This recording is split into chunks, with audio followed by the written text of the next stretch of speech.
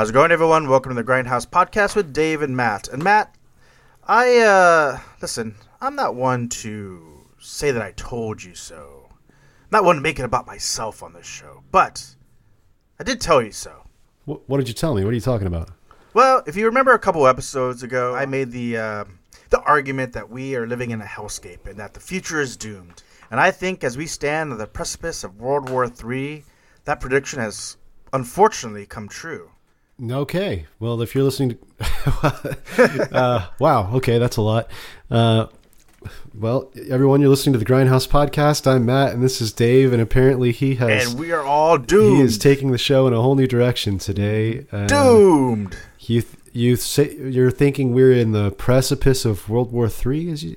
Well, yeah. I mean, if you are following politics, we have a president launching bombs at a sovereign nation, and they're launching bombs at our bases overseas, and people are getting killed already, and it's cats and dogs are at each other's throats. Hasn't that been happening for ever now? No, just now. That's new. Happening. Oh, this is a new thing. Brand new. Oh, okay. I'm not so sure that what you're saying is that I agree with it, that we're at this about to turn into this giant war planet or something. Well, listen, I mean, when you have a president who is clearly motivated by, jacked up army dudes from the 80s like Commando and Cobra. I mean, these seem to be his idols. I mean, this is a guy who probably watched Top Gun just a few too many times. Well, Cobra wasn't even a soldier. That was Sylvester Stallone as a rogue cop. Same. And that movie's awesome, by the way. All those movies are awesome. I love. Let me be very, very clear. I love all those like steroid fueled action films from the 80s. But you do have a generation of boomers specifically who kind of like pattern their views on foreign policy based on like what would Arnold do. Like I could just see Trump. He's eating his 12th Big Mac of the day. His 57th Diet Coke. Because he's on a diet. His 75th large fry. And he's sitting there, flipping back and forth between Fox News and that Harrison Ford movie. What was that? The one it was Air Force One or get off my plane. Yeah. Yeah. Where the terrorists come to take over the president's plane, and exactly. He's got to fist fight them away or something. Punch first, ask questions later. So that's what's really going on. Is we're basically in the same kind of war situations we're always in, but you're more concerned about it this time because we have a silly TV star for a president and you're worried. Yeah, I mean, look, we've had actors as presidents before. I mean, Reagan was an actor, right? Yeah. I don't know why we were so shocked. I mean, I guess he was an actor of the silver screen, and somehow that carried a little bit more prestige than a reality star actor. But we've had one before. But I think that this is a government in particular. Like, if you see like let's just take Independence Day for example, right? Or any of those sort of alien invasion movies. You know how like in those movies there's always like that general or the vice president or the secretary of state, and they're like, we gotta nuke him, sir. It's the bomb is the option, right? Yeah. And then they drop the nuke, and then like nothing happens, and it's like, oh my god, all hope is lost. Right. Yeah. Like, I'm pretty sure that's Independence Day. So like we actually have a government that are those characters, but in real life. Yeah, maybe. I like the guys that when the scientist comes in and he's like, that's not going to work. And the general's like, hey, we've heard enough from you, Mr. Scientist. Jeff Goldblum, go recycle somewhere. I do feel like, that is a common response in the government nowadays, though. It's like, hey, we should invest in solar energy. We've heard enough from you, Mr. Scientist. We're going to bring back coal mines with children operating them instead. That's what my pappy did. I don't know where we're going with this. I find it. I saw. Yeah, go ahead. Well, I was gonna say. I saw this. I saw this video that was sort of breaking down the movie Drive. This is gonna seem like a little bit of a non sequitur, but I'm gonna circle back to our main topic, a little right? Bit, yeah. So the argument behind the character of the driver from Drive is that he's a human being that's just watched too many action films, right?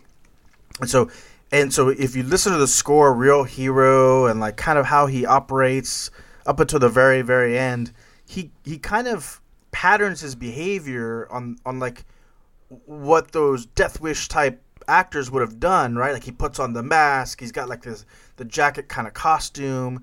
It's not to the end that he makes like a selfless sacrifice, that he actually becomes, as the song would suggest, a real hero, right? Okay. So I guess the question I'm asking is, are we living in an environment, in a world, where our country, and the world for that matter, is being run by people who watched too many war movies, and they use that as sort of the basis of their morality? In a way, yes. But that's a good thing, because I'm not talking about the people you're talking about. I'm talking about the real people who are running the world.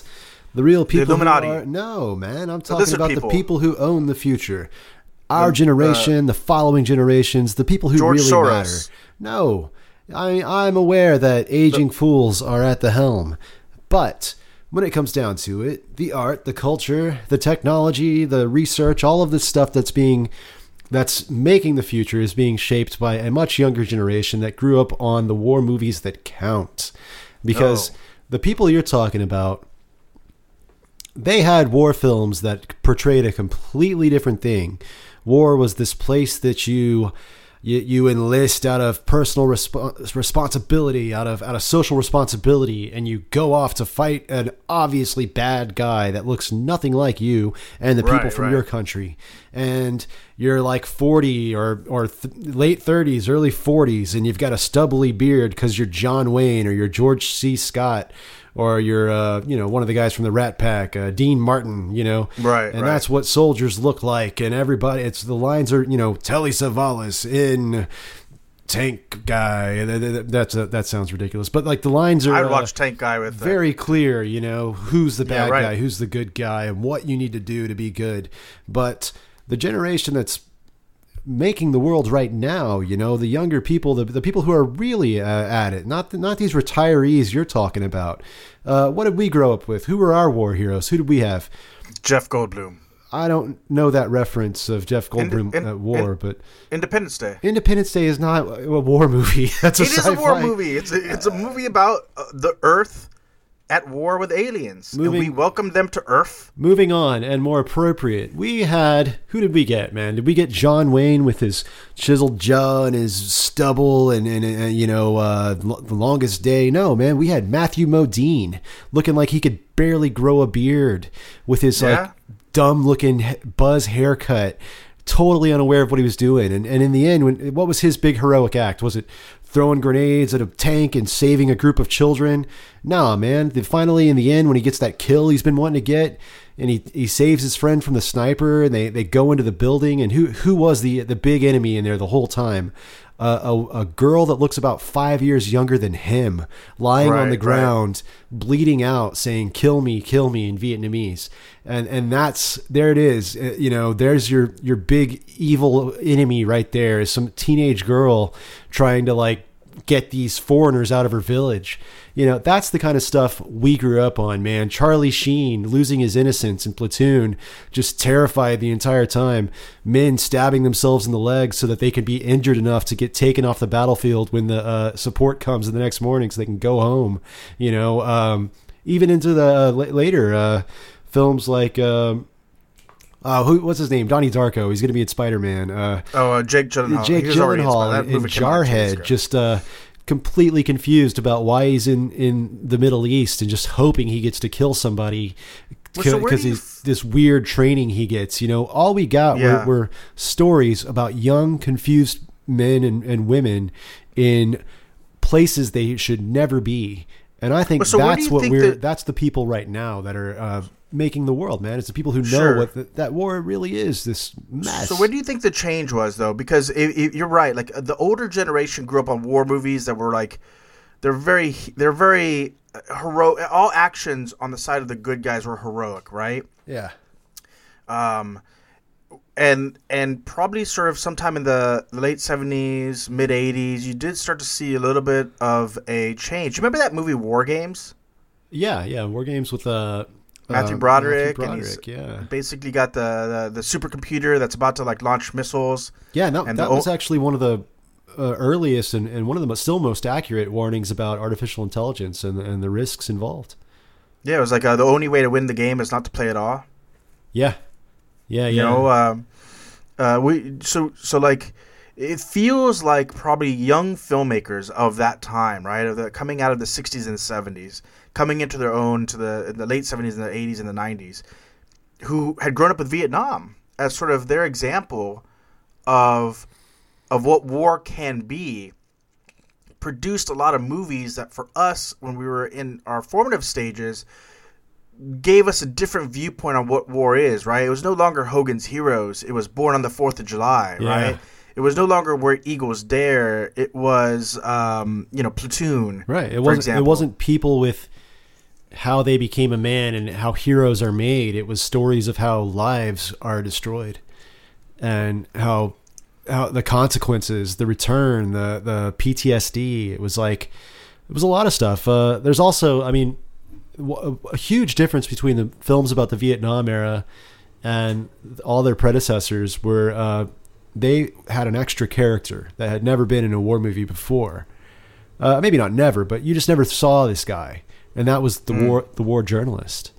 Oh yeah, yeah. I mean, every Vietnam movie has that guy, who's just there to take pictures and record stuff, and that's really significant because I think that's a lot of why the public opinion changed so much. Is the Vietnam era was the first time where we were seeing real on the battlefield footage every night in our living rooms as Americans. Watching the news, we were seeing videos of villages being firebombed, and so did you see terrible things? But well, just a second, because that's what's wild is about how fast our culture changes. Like, right. Think of the late 60s, right, where people are sitting at home watching. Why is the news showing villages being firebombed on the news?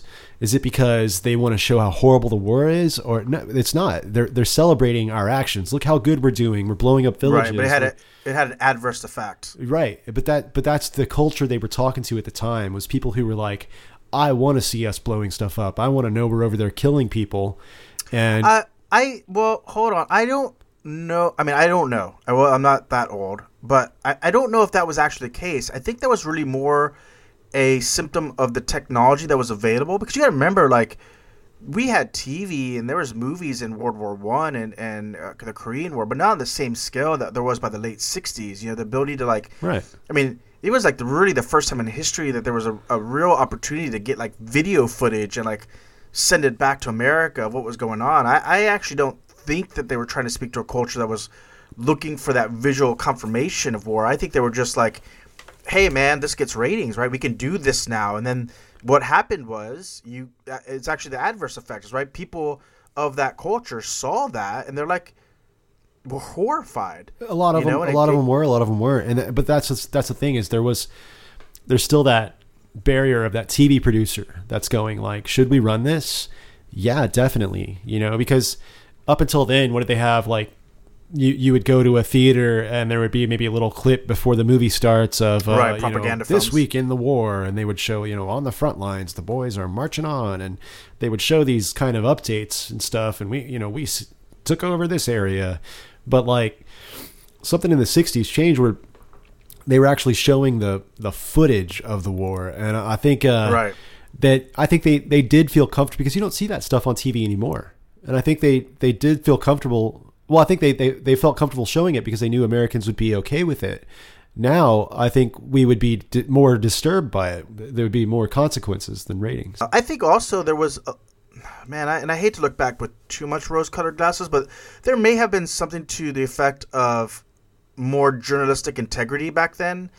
I think the idea of being a journalist carried a different weight than it does now. Yeah, maybe. I think that a lot of people found prestige in being like a wartime journalist, like they were covering serious. They were serious journalists, right? And I don't know that that is a field that people feel as passionate about. I mean, I'm sure some people do, but it's not the norm, right? If you're in a war zone reporting from there, I think you are probably someone with a lot of journalistic integrity. I think they're serious, right? But Dave, I think you're missing my point, though. That what I'm trying to point out is that there's been a cultural shift, man, moving forward.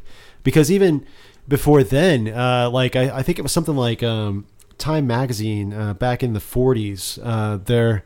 There's this famous article on the I want to say the Nagasaki bombing, and it was something like, the headline was something like rat extermination or something like that. Sure, and they're talking about how their straw huts made such perfect kindling for the flames of our bombs, and just how the glee in which they reported on this massacre of dropping the atomic bomb, and that's they're talking to a different audience, and that audience keeps changing. That audience is us, and we're at a point now to where what was something we saw in the last 10 years. There was the footage that Chelsea Manning exposed to us, where the drones were killing first responders and journalists. Sure, and right. Think of the outrage of that, and those weren't American first responders or journalists. They were typically like enemy people, but we were still furious at it. Here's where I think that I sort of fundamentally disagree with you, is that I don't think that culture is different than this culture. I think what you had is a different approach, right? I think that leading up to the footage from Vietnam, what you had is propaganda and dehumanization of the people that we were at war with, right? So the Japanese and the Germans, and they were always sort of associated with some sort of animal, Right, it was like really dehumanized. Like you didn't very racist. See, huh? Racist. Yeah, it was but it was racist. But it was more than just racism. It was dehumanizing, right? I long time ago I read some study about how when a country wants to sort of target its citizens, they bring in mercenaries from other countries, because it's very fundamentally difficult for people to arrest people that look like them, attack, encampment people who look like them, right? So I think it's less of like the culture was different then. I think the culture was not exposed then, and I think that it was a really fundamental flaw that media and the government had in showing them so much footage from Vietnam, because it humanized the quote-unquote the enemy. And I think that all you're seeing since then is, I don't think that it's people from the 40s would have been less outraged, because I think that once they were shown that footage, I mean, the 60s is sort of defined by the outrage of the people against the Vietnam War, right? I think the government and the government-controlled media was like, we can never do this again. We got to go back to showing flares in the sky and showing photos of them only wearing clothing that's completely foreign to ours. You think there's a government body that makes the choice of what is going to be on the news? I think that it's very evident. I mean, look, if you look at Fox News is a great example, right? They're not going to air anything that the Republican Party doesn't want them to air, for the most part. Yeah. Okay. If you look at the way CNN and whatever covers the Democratic presidential race, right? They clearly favor some candidates over other candidates, right? Are they doing it completely autonomous, or are they all buddies, part of the big club that we're not a part of, where the separation between media and government is at an all-time low? I could see why you would think it feels that way, or speculate on that, but I'm not hearing the evidence for what you're basing this on. So, look, as an exercise, take a look at the way the media covers Bernie Sanders, and specifically the verbiage that they use. I don't have it in front of me, but it was something like Bernie was like number 2 in the polls, or maybe he was even number 1 in the polls. I don't remember exactly. But the way they wrote the article, right, in covering where the different candidates were standing, were ranked in the standings, was so slanted against him. It was totally CNN, trying to and it was something like Biden moves into number 3 as Warren moves into number 1, and they just didn't mention who was at number 2. Yeah. Yeah. Yeah, right, exactly. Just isn't a number 2. Don't worry about that. We talked about at the top of the show how the movies that a certain generation watched helped define their view on war, right? Helped them define their view on how America takes care of business, right? Conversely, we talked about how movies of a younger generation, which presented war in a different light, helped shape the mindset of, really young Gen Xers and millennials, right? So I think that we have to give media its due credit, both in movies and in news, that they don't play to an audience so much as they create an audience, or at least make a valiant attempt at it. If the ending of Full Metal Jacket that I described, if he would have gone in that bunker and instead of a young woman bleeding out and dying was some Viet Cong commando, and Matthew Modine had to karate fight him and ended up like cutting his head off with a machete, and it was all badass, that film would be so forgettable. No one would care about that film. Well, maybe it would, but it's hard to say because let's be honest. When did Full Metal Jacket come out? What year? Must have been the mid '80s, like maybe 83, 84, okay. I think. 85. Would you say that it's a fair characterization of the mid '80s that they are defined by movies that are still referenced today that involved a badass commando going in and killing a bunch of people? I mean, look at the whole Rambo series outside of the first movie, really, but specifically the sequels of Rambo, right? Doesn't that basically define like every Rambo movie after First Blood? You can't do that. You can't just go, except for First Blood, because First Blood is significantly different from the other films, and it's the best one. It is. I agree with you 100%. However, the other films are basically a cartoon in which a guy is just like, it's a video game. I mean, it's ridiculous. But the first film is, what is it about? PTSD, alienation, the real issues. But Matt, when you think of Rambo, okay, when the average person thinks, if you were to ask your mom, tell me about Rambo, which Rambo do you think she's going to define? Do you think she's going to define the First Blood Rambo? Or do you think she's going to define, Rambo 3, where he was like fucking jacked on roids and, those movies just got so bombastic over time. But like, you're right. Just like with the Rocky movies, the first Rambo movie is such a good movie. It's so of the time. It's so like exactly what we're talking about, right? But as they went on, and because Sylvester Stallone is a conservative dude, he's pro-Reagan, they became, progressively more like, go into a village and kill them all with karate and cool muscles. And like, when people think of those flicks, that's what they think about, which is unfortunate. But I do think the average person, and look, it's not their fault. But also, those movies were actually called Rambo, where the first one is called First Blood. That might have something to do with it too. Not everybody knows when they see First Blood in the video store that's a Rambo movie. They don't. But that's not true. I mean, look, I think that if you look at Road Warrior versus Mad Max, everyone knows that those are Mad Max movies. Yeah, but same thing. Most people, if you've seen any of them, you've seen Mad Max Beyond Thunderdome. You've seen Mad Max. Totally. But you might Fury not have Road. seen. Yeah, but you might not have seen the first one, which is just called the Road Warrior, right? Sure. Is that how it did? The first one was called Road Warrior. What was the second one called? Mad Max. Just Mad Max. No. Oh, maybe it was. I don't remember. I'll have to look that up. I'll cut all this out. But I think there's something having like the character in the title that makes the film more memorable. Listen, I think that the point I'm trying to make is that these films shape the way we view things. When Top Gun came out, you had a massive surge in enlistment in the Navy. Yeah. Right. Okay.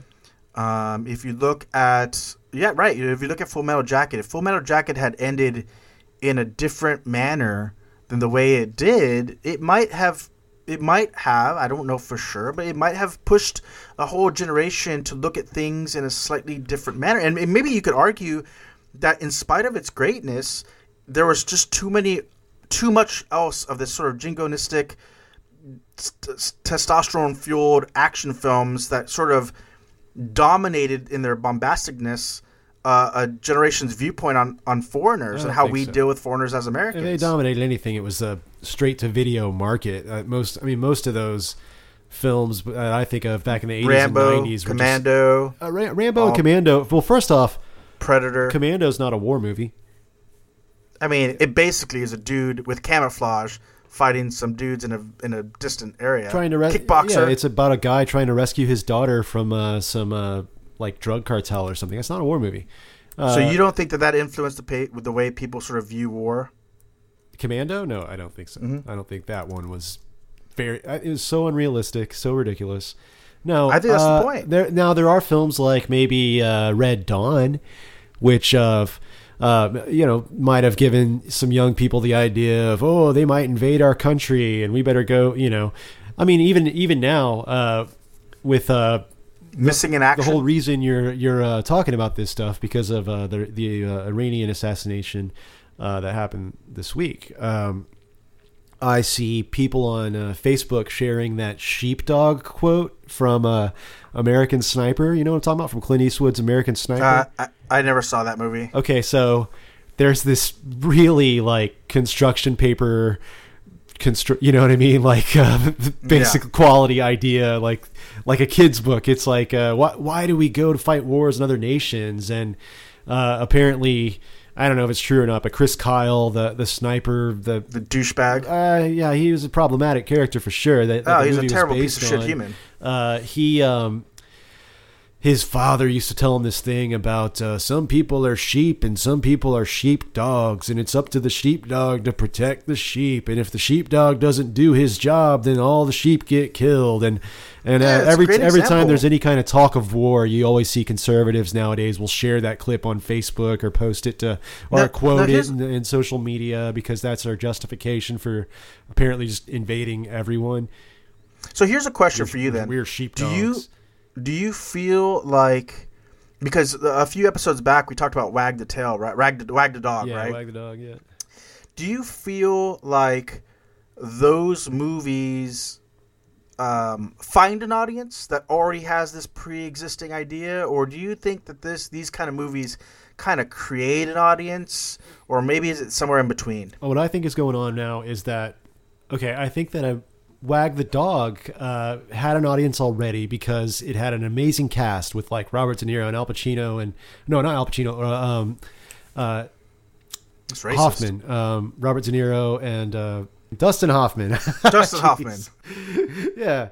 Captain Hook, man. Robert De Niro and Dustin Hoffman. And, that's the Dustin Hoffman movie you referenced, Captain Hook. The character, he was in The Graduate. I mean, he was great. Hook is what he'll be known for. Moment, like, dude. He was, on Dustin Hoffman's grave, he was Hook. He really was Hook, which is, by the way, a super problematic nickname for a captain. Like, you know what I'm saying? What was if he'd lost a leg instead? Would he have been Captain Peg? Absolutely, Peggy. Of course he would. How ableist of the. If he lost an eye, he'd be Captain Patch. But if he might not have been the captain. The Hook was very intimidating. So getting back to it, though, Wag the Dog already had an audience because it had an amazing cast. But I do think that a lot of that audience that came out of that film did have some new ideas to work with that might lead to more future distrust in official messages after that. American Sniper, I think, was a little different. It definitely already had an audience. It may have in some very young and impressionable people created changed their way of thinking moving forward. But I think that films like American Sniper that they do well right now. Another one I think is what was it called? What was the film about the Benghazi attack that came out a few years ago? That's kind of for that same audience. Is it Zero Dark 30? Oh, Zero Dark 30? Yeah. That was about the assassination of Osama bin Laden. Okay, that was about Osama bin Laden, so that would be one. Yeah. I can't remember what the Benghazi film was, though, because that was let me see. Benghazi movie. What was that? We're just Googling stuff. 13 hours. Yes. So, okay, so films like American Sniper, 13 Hours, Zero Dark 30, I think that they exist for a very thirsty audience of American conservatives who feel that the media doesn't represent them anymore. So they, you hear about the liberal media, the lamestream media, as that they like to say, or the enemy of the people, as the president likes to say. Can we just pause for a second? Can we just admire? Hold on. We have to pause for a moment. We have to take a moment to admire the commitment to Dr. Seuss that conservatives have. Dr. Seuss. Yeah. All their insults are like rhymes. Right? Like the lamestream media, or like libtard. It's all wordplay, right? But like pretty juvenile wordplay. Democrats. Yeah, Democrats. Like I get so dumb that I have to really we have to take a moment to just appreciate their commitment to these Dr. Seuss-esque insults that they cling so feverishly to. Oh, I don't think we should pin that to an artist like Seuss, but yeah, they have a lot of fun with that. But that's probably where the reading level stopped. My point is though, that them as an audience, they're a very thirsty audience for anything that confirms their worldview, and so they, unfortunately for them, they get a lot of lower quality cinema, not really. The production, I mean, it's kind of an easy market, you know. It's like they're just out there going, please, someone make me feel like my views are not going to go away in the next 10 years. That the next election's not going to, you know, a bunch of 18-year-olds aren't going to come and vote out all my people and erase all the stuff that I want. And they're just they're very thirsty for that. And so, you know, that's the niche that Fox News fills. I mean, that like I keep bringing up the sheepdog quote from American Sniper. That's like poetry to them. That's amazing. And like what an easy to write analogy of some sheep on a field and a dog that protects them. But like to them, that's like they don't get a lot of stuff like that. So it matters. Matt, the whole Bible is one, you know, the whole Bible is one metaphor for things. And the Bible? That's kind of Yeah. If you look at the Bible, it's all very like, what is it? I mean, how many times is the Jesus referred to the shepherd and the sheep? It's a very simplistic metaphors for people to sort of grasp, and I think that it's probably not. I mean, maybe it's authentic, but it would not surprise me if it wasn't a somewhat calculated move that the terminology that he uses in this quote to describe what America's place is in the world, for it to be similar to the way that, like, in the Bible, Jesus talks about his followers and his role in this sort of Christian mythology. Well, apparently it's real. I think it's actually from the book that sniper Chris Kyle wrote. Right, but is he being honest, or is he like using a calculated? That's pretty suspect. Apparently, he made a lot of exaggerations in that book, so who knows? But I don't know. But it's. You know, it's one of those support the troops type of like magic spell quotes that conservatives go to not have to think about things, I guess. I think what I'm trying to do is I'm trying to get to the core of whether or not what the power of media is. Because what we know for certain is that the people who are in power right now have a very specific worldview. And if I'm going to relinquish this doom and gloom vision of the future that I have to have some hope that the media that is out there in the world, be it movies or news or, you know, Twitter updates, has some power not just to find an audience, but to shape a mindset. Because otherwise, it's really easy to just believe that if art does not have that power, then we're really just at the mercy of those who happen to be empowered in that moment. Well, art is the mirror that the artist holds up to society, and news media is an art form. And you just have to remember whenever you take in art from any source that people have an ability to distort a mirror, however so slightly, and you may not, you know, what they may be showing you may be very accurate, and maybe something you weren't looking at, it may be, you know, focused on something you weren't aware of or didn't see the significance in, or it may be a complete distortion. And you've got to just always be aware that, you know, any media being fed to you, being given to you, is going to have its own spin and distortions. And so, yeah, media's got power in that way that, and there are some people that have complete trust over certain media sources. And that's a weird thing. You know, you mentioned CNN and Fox News earlier, and recently I activated that XM satellite radio thing in my car. So I'm like using that now, and it has CNN on it. And right next to CNN, like one channel below, is the NPR, the public radio news channel. Right. And it's hilarious, man, because you'll just be driving and see what's going on in the news. You tune into CNN, you know, and it's bum bum do do do do do do do do, you know, it's bum bum bum bum bum, you know, it's like music is like playing the whole time, and they're like, here in the Situation Room, you know, today in Iran, a plane was shot down, and we're going to get down and investigate who possibly did it, and blah blah blah, you know. And it's like, we've got experts coming in, and, you know, are we on the precipice of a war, you know, like we're going to find out today. And it's just this like really like, wow, this is so exciting. And then you like tune down one station to NPR, and they're going like, Today in Iran, a plane was shot down, but officials say there is no connection to Iranian soldiers, and then they're done, and that's it. It's like that whole thing that CNN is about to do an hour about. NPR just kind of mentions so you know what they know, and then they're done. Right, and that's right. Well, that's what I'm saying. One is just kind of like here's some facts that we heard, and we don't know the rest.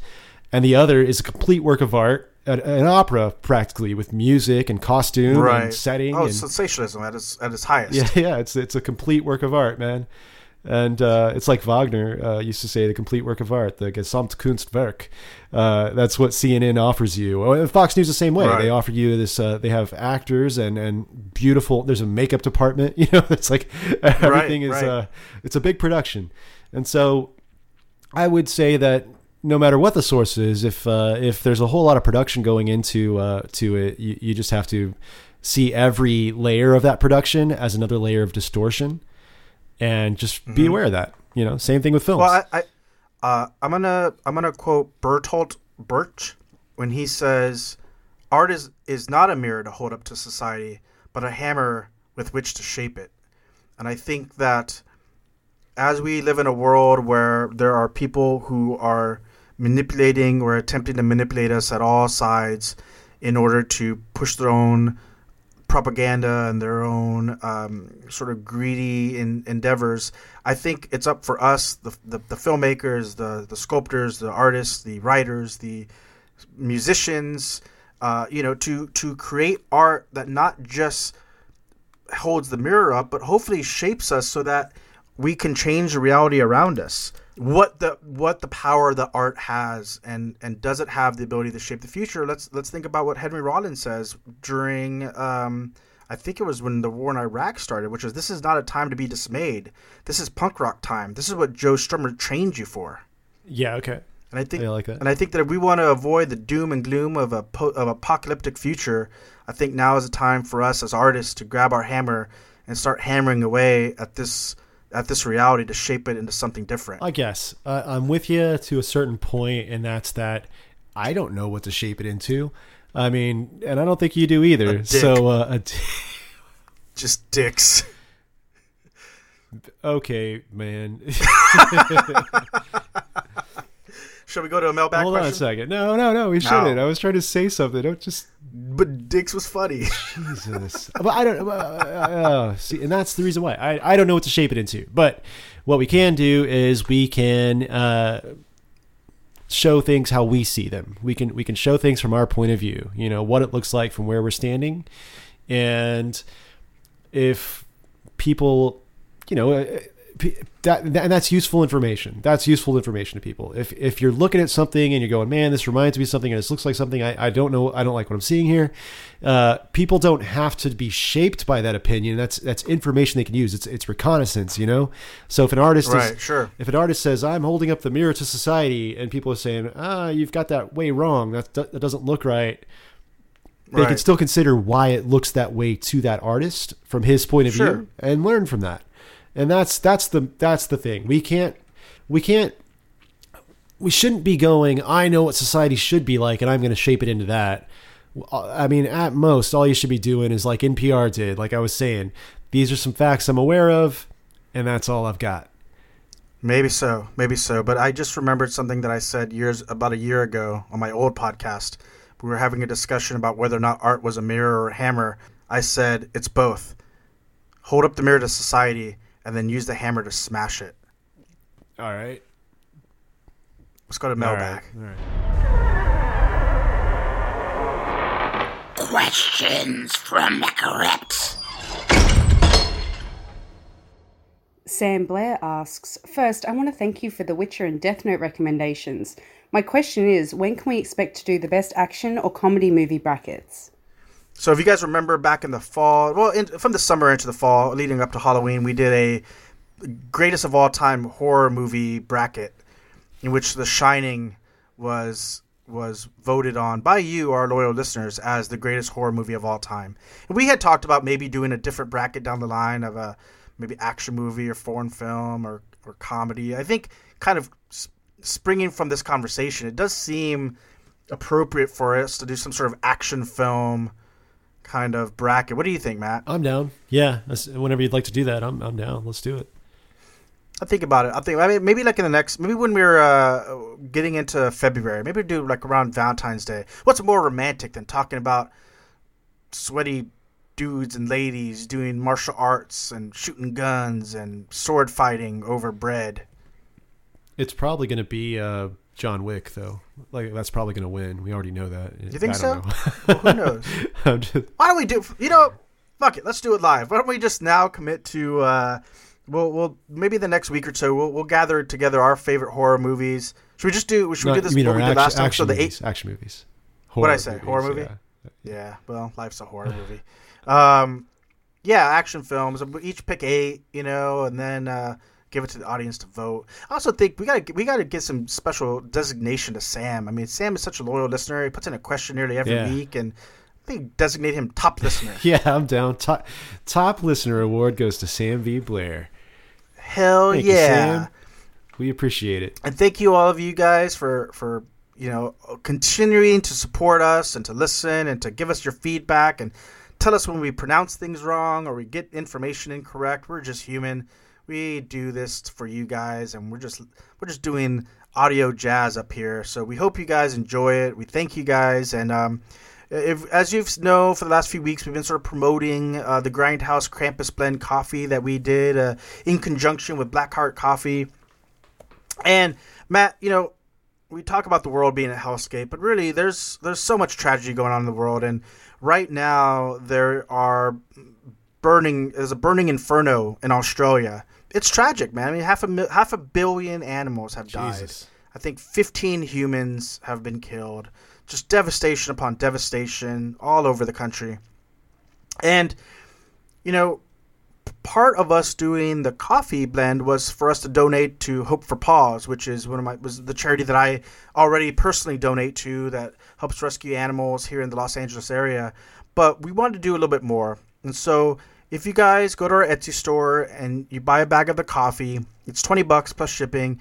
50% of that is going to go to an Australian fire relief fund. I'll ask Mistress Ophelia which is the best one, and we'll donate to that maybe in the next month or so. We'll do monthly donations based on whatever our sales are. We're doing something to give back to the world. We're not just commenting on it. Sounds good. Yeah. So what's the link to the Etsy store? It's long, but I'll put it up on the social media. Okay. I'll put it up on our Instagram. Follow us on our Instagram at Grindhouse Podcasts. You can follow me on Twitter at Dave Oscuro. Matt has a Twitter that he never uses, but we're going to get him back on there eventually. I don't have Twitter. I think that's our 2020 goal, guys, is to get Matt to be active on just Twitter. Because when you look at your Twitter friend list or whatever, it shows me there. That doesn't mean that I have Twitter. I don't look at it. I've sent you tons of tweets. Have you really? Yes, it's mostly me just waving at you. All right, I'll log in one day. One of these days, you're gonna get on Twitter and you're just gonna get 15 messages from me where I just wave at you. I don't know what it's for. I don't know what Twitter's for. I don't understand it. Talking shit. But I do think it's kind of in keeping with our topic. Like, there's a lot of static on Twitter, but it has become an avenue for the rare few journalists that have maintained some integrity to sort of have a voice that reaches people directly without editorial, for better or for worse. Okay. It seems like it would be a place for only editorial, but interesting. You see it different. Well, I mean, no. When I'm saying no governing editorial, it's like people can tweet whatever they want, obviously. Yes, until it gets back to their employer, and then they're in the news for being fired for their tweets. They're fucked. Unless they're the president, somehow he's had so many tweets that if it was somebody else, he'd be fired. Do we have any more mailbag questions or anything? We have no. Do you have any questions? Any closing thoughts as we closely approach upon the end of the world? We're not coming on the end of the world. I know that.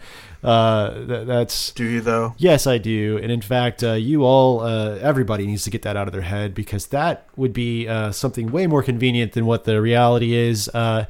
We can't end the world. We're going to be stuck here. So try to pretend there's a future and act like it, because guess what? There will be, no matter what. And you're going to be in it. And it's up to you if you want it to be something pleasant, or if you want to pretend that this is a world that actually has the potential to end and keep on going and find out you were wrong and things are just really, really tough. because that's the reality. We don't just get to conveniently end this and go away. We have to keep on, because you're going to want to survive. Pretend you call it a hellscape, say whatever, but the truth is you all love life and you don't want to lose it, and you're going to keep surviving.